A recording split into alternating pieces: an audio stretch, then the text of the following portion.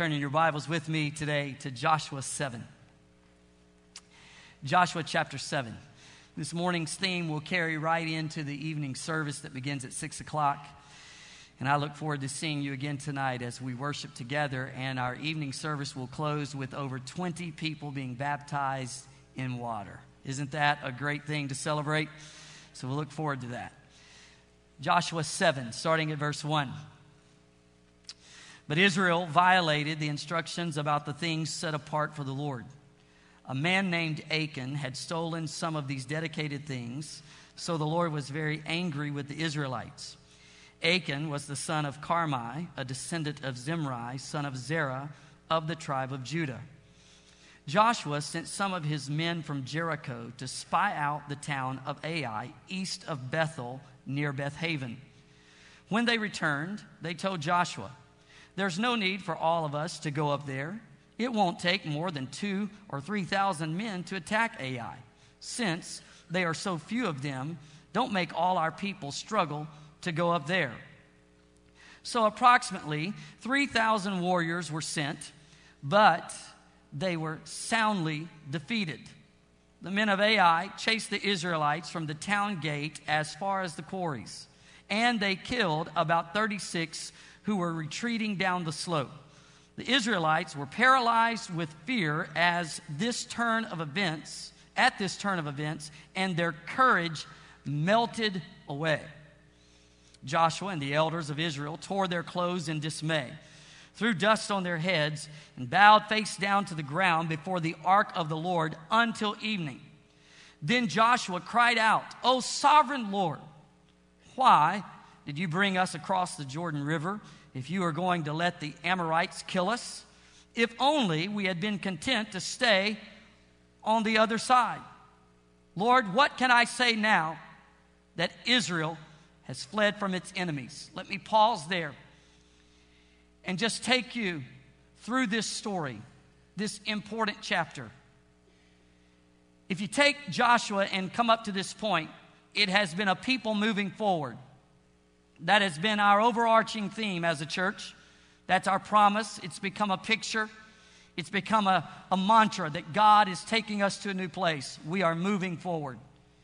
In Joshua chapter 1, you see one of the great exchanges between God and a man as God announces to Joshua that his presence would be with him. Chapters 2 and 3, they cross the Jordan. And it's an amazing miracle that even at flood stage, the power of God was able to cause the people to go across on the dry ground. Then when you come from chapter 4 through 6, the people come up against this fortified wall. It's a massive wall around Jericho. If they are not able to take Jericho, they can't possess the land that God had promised. And through the most amazing of warfare tactics, the wall comes tumbling down. God's instruction, it was for his people to let out a great shout.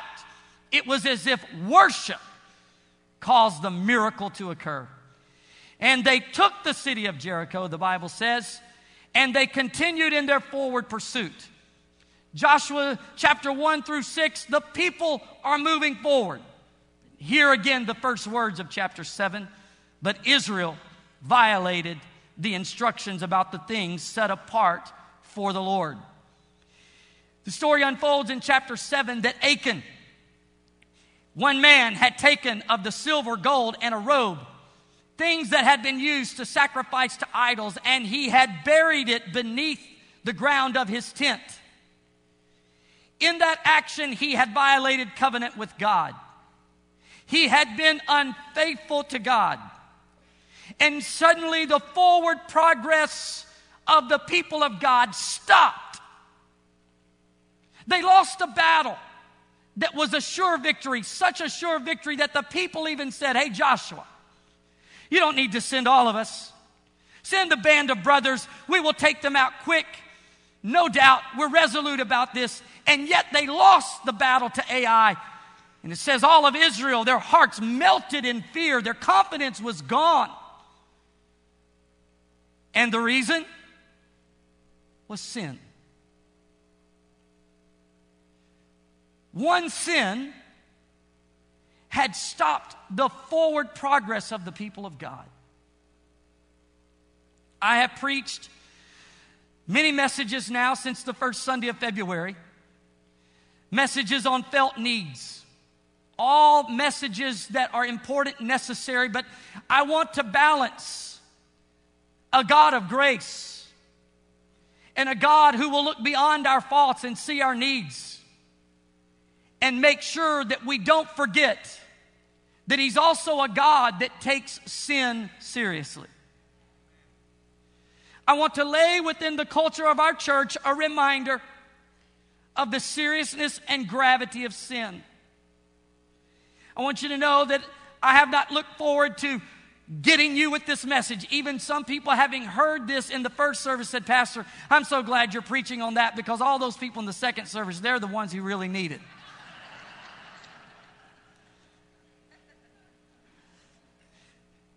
This is not something that you enjoy preaching, but in order to be a representative of the full counsel of God, there is a need, there is a place, and it is appropriate for us to be reminded that sin is serious. And this entire chapter shows us the seriousness of sin. Let me walk in humility with this with you, and I want you to see the first statement, and it's this: we need a radically God-centered perspective of sin. And I think especially in the American church, that we need a radically God-centered perspective so that we would take sin as seriously as God does. Not walking scared of God, but knowing that there is still a place for an appropriate fear, which is a reverence of God, and that sin is an affront to God. One sin harms the entire people of God. That's what Joshua 7 teaches us. We see that his unfaithfulness that violated the covenant, he had stolen the gold and the silver and the robe and had hidden it. Maybe today would be a day where we look beneath the surface of our own lives, and by the conviction of the Spirit, confess that maybe there's some hidden sin in our hearts. Sin that has an effect on others. That when I sin, it doesn't just affect me, but it affects other people. Let me rehearse with you that when Achan sinned, the presence of God was thrown into question among the people of God and watching nations. Joshua said, what will these other nations think?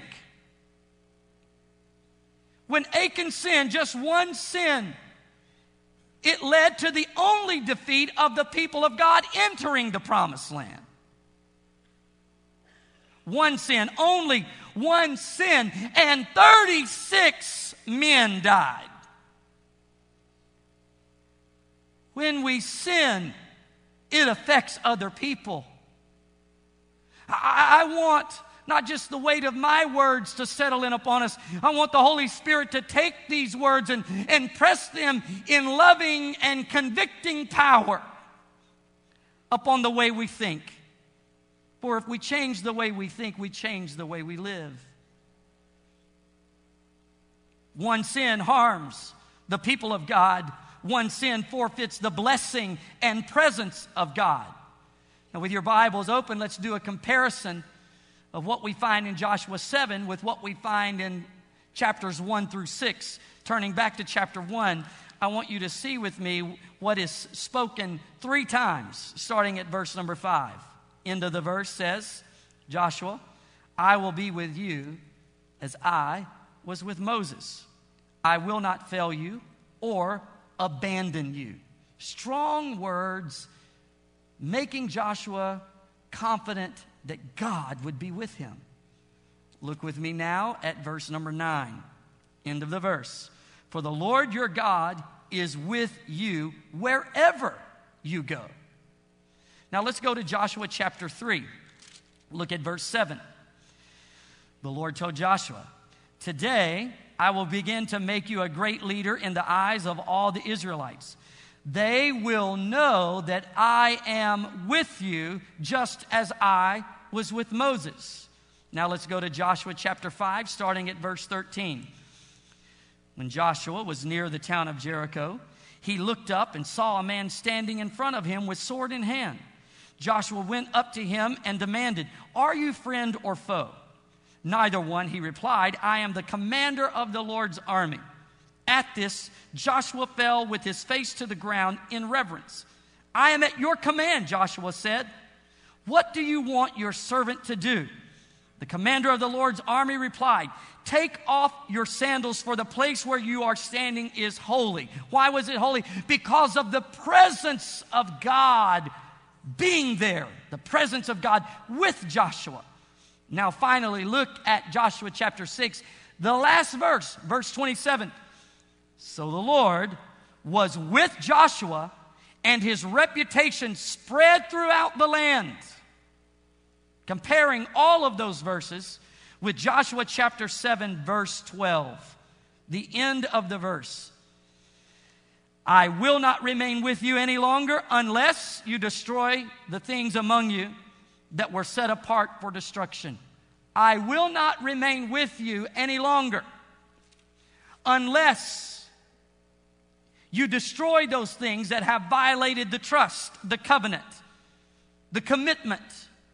What we're learning in Joshua 7 is that the presence of God is dependent upon the purity of God's people. In the New Testament, we are taught that once we are saved, we are indwelt by the Holy Spirit. He doesn't come and go. However, there's a difference in being indwelt by the Spirit and walking in the fullness of the Spirit.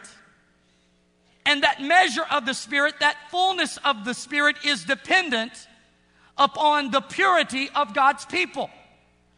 I believe there is a power of conviction, a power that would literally smite the heart of men, not in condemnation, but that which would lead them to cleansing. There is a power of God to deliver the addicted, to heal those who are sick, to bring the lost into salvation. I believe there is an unadulterated, a pure power of God that is missing within the American church because we have lost a purity that brings about the power, the pure power of the presence of an almighty God. When we disregard the holiness of God, we affect the presence of God operative within the people of God. One sin can destine us to defeat apart from the presence of God. One sin, one sin, one sin, one sin. Next statement brings dishonor on the glory of God. I'm not speaking of the worth of God. No matter what you or I do, we cannot diminish the worth of God. But we have a direct effect upon the reputation of God in the eyes of a watching world. Chapter 7. Turning our attention now to verse 9. I want you to notice the last sentence. It is a question. "And then what will happen to the honor of your great name?" One sin brought the honor of the name of God into question. When the world cannot distinguish us from those who don't know God, there's a problem. When there is not that distinction, there is then no power because there is no difference. And when there's no difference in the way we live and those who don't know Christ live, then we cheapen the gospel. Our lives should be a commentary on the greatness of God. I want the assembly to so honor the holiness of God and so to never trivialize the greatness of God that our lives are a commentary to the majesty, power, and greatness of God. We didn't get saved to only move out of the going to hell line so that we could get into the going to heaven line. No, He saved us to transform us so that His glory would be made known through us. Peter says we're not bought with perishable things like silver or gold, but we are bought with the precious blood of Jesus. It is precious blood, infinitely precious. And may we as a local church realize the beauty and the preciousness of the blood of Jesus Christ until we would run from sin. We would never jeopardize the beauty, majesty of the precious shed blood of Jesus Christ. Hear my heart today. We're talking about the effects of sin. Sin. One sin, according to Joshua 7, warranted the swift and just wrath of God. It seemed quite severe to me as I read through it, as Achan lost his life. And then I found myself going to a place that I think our minds can go, and I was deeply convicted because my tendency was to say, well, this is Old Testament. I know about Nadab and Abihu when they offered strange fire, Old Testament story. They lost their life. I read the book of Acts and I find Ananias and Sapphira lying in the presence of God and lost their life. I have a tendency to talk about Old Testament stories, but you know, today He's a God of grace and we're living in the age of grace. And even though we reference the book of Acts, it still seems to be back then. And here's the conviction that came to my heart. When I have that tendency to say, well, that's Old Testament, I am seeing sin in the way I see sin rather than the way God sees sin. If I start in my confronting of sin in that it almost sabotaged my future, and it almost messed up my life, or it did mess up my life, but I'm rebuilding. But I don't back up and start with first and foremost, sin is an affront to God. It hurts the heart of God. That God takes sin seriously. Then I may never make it to a true godly sorrow that's going to work genuine repentance.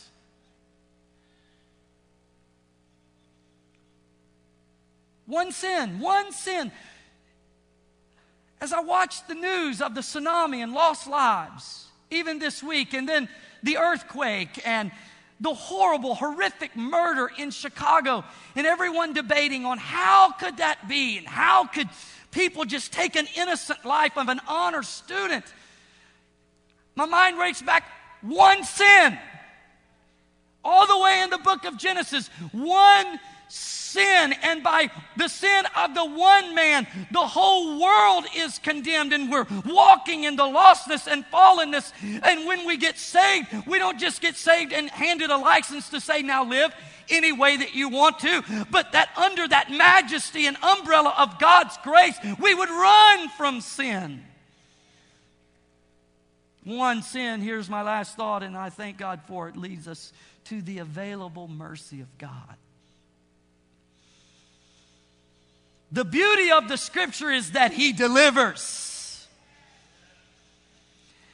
God has massive wrath, but let me preach today, He also has massive mercy. Oh, the wideness of God's love and mercy.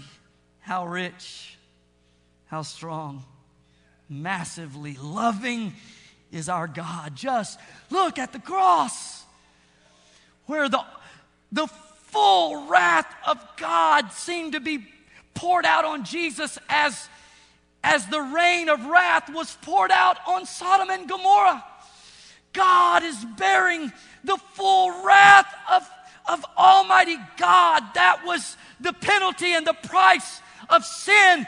And there our Redeemer God, He bore our iniquity, and He also bore the wrath of God. And it seemed to raise an umbrella, and we can come under the umbrella of grace as the wrath of God is averted and placed on Him. Oh, the mercy of God. That's why the writer, looking at the cross, said, hallelujah, what a Savior.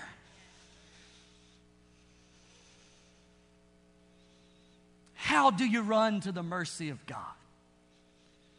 Let me give you three thoughts on this running to the mercy of God. Number one is recognition. That's where we face the facts. It's the intellectual component. It's where I realize I have sinned. I own it. I recognize it. I want to give you a verse back in Joshua 7, verse 19.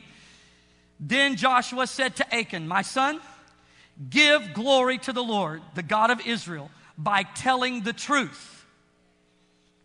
Make your confession and tell me what you have done. Don't hide it from me. Oh, if the hidden, buried, private sin could be confessed at an altar of genuine repentance. Maybe we want to figure out culture, the culture of the sinner, and connect with culture and try to get lost people drawn in. But perhaps we should start with the culture of the church. And that if sin could be dealt with within the body of Christ, then may we have a power in our witness. I'm not speaking perfection. I'm not speaking salvation by works. But I'm talking about no longer hiding behind a Sunday smile and going back into the tent of my weekly living, knowing I've got sin in my life. But coming before an awesome, holy, merciful God and saying, I own what's happening in my life. I recognize it. I face the facts. Here's number two, remorse. It's the emotional component. It's very important. This is where I feel the weight of what I've done. This is where my heart begins to shudder. This is where I say, God, I am so sorry. I can't believe I did it, God, but I did it. This emotional recognition, this emotional component, it goes way beyond getting caught. When I get caught, I am sorry, but please hear the emphasis on godly sorrow. A deep, godly sorrow. This is where I'm backing away from how it no doubt would have apprehended my future, sabotaged my destiny, affected all of those around me, and I'm first and foremost saying, before you have I sinned, and I'm grieved. I will not remake you in my image as if you don't care, but in your holiness and yet in your mercy, I want to say, I have sinned. And your heart begins to shudder at the weight of the sin. And I think what happens is that when we confess in that attitude, we're confessing with the intent not to do it again. Versus at times this confession of, God, I'm sorry, but I'm probably going to do it again. There's a little girl. She was out on her tricycle on her driveway. And her dad said, now look, you stay in the driveway. Matter of fact, come out here. See this line right here, this crease in the concrete. You cross that line, you're in trouble. She crossed the line. He said, maybe you're not clear. Let me tell you, stay in the driveway. Don't cross the line. She crossed the line. He came out and said, look, if you cross that line again, I'm going to whip you. She said, well, you better whip me now because I'm going to cross that line.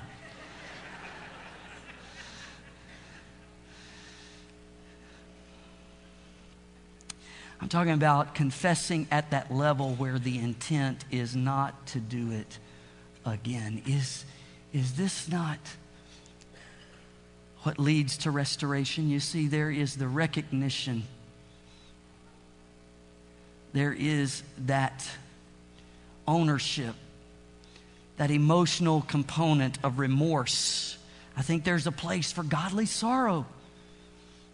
I don't want you to feel condemned by what I say. That can't help you.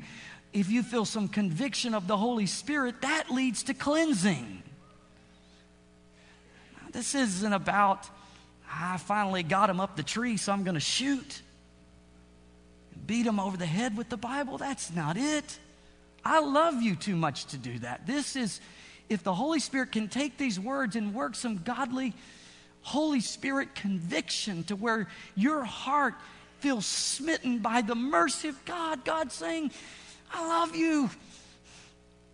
There's better for you. That hurts me. That disconnects us. And you feel the wooing, the calling of the love of God. Then you surrender to God. And in that remorse, there is a genuine repentance to where, like David, you move to restoration, where he said in Psalm 51:12, restore the joy of my salvation. The path to restoration is paved with deep, true, honest, maybe even painful confession of sin. Oh, how we need to be there as a church. When I would drive from my house to the church in Memphis, there was a certain place on the road where I'd look over and people were unlawfully using an area to dump trash.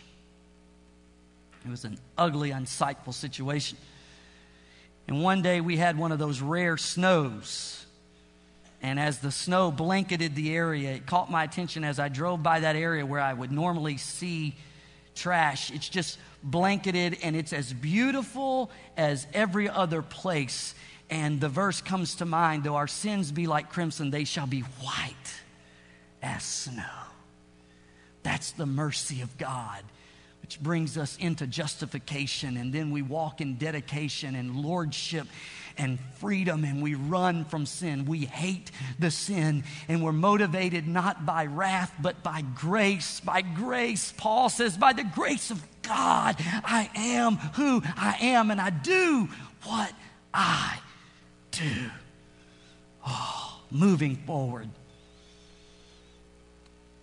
And the one thing that'll stop us is sin. And sin still matters because it still matters to God. But there's still mercy for the sinner, for the imperfect, for those who fall short. He is faithful and just to forgive us, pick us up, cleanse us of all unrighteousness, and bid us on our destiny in the full connection and grace and love of God, anointed to serve Him with effectiveness if we are willing to take sin as seriously as He does. I would like to lead you in responding to the mercy of God. Would you close your eyes, please? We'll continue in the scripture tonight, but I just sense in my heart the Lord bringing us to a pause to reflect. Selah in the Psalms, it was written there to pause and reflect. Is the Holy Spirit dealing with you this morning? Is there a hidden sin? Is there something within your life that you know is displeasing to God, and today you want to confess, recognize it? And maybe even already there's a remorse in your heart. It doesn't come from man. It comes from the love of God working in your heart by convicting power. And it's going to lead you to cleansing. You feel bad for what you've done. You feel guilty for what you've done. You hate what you've done. And you're ready to confess it and repent of it. And it is your intent not to do it anymore. And get on the road of restoration where He restores the joy of your salvation. Today you would say, Pastor, I need a Psalm 51 encounter where I can say, wash me and I shall be clean. Cleanse me and I'll be as white as snow. Lord, take not thy Holy Spirit from me, but restore unto me the joy of thy salvation. Oh God, create in me a clean heart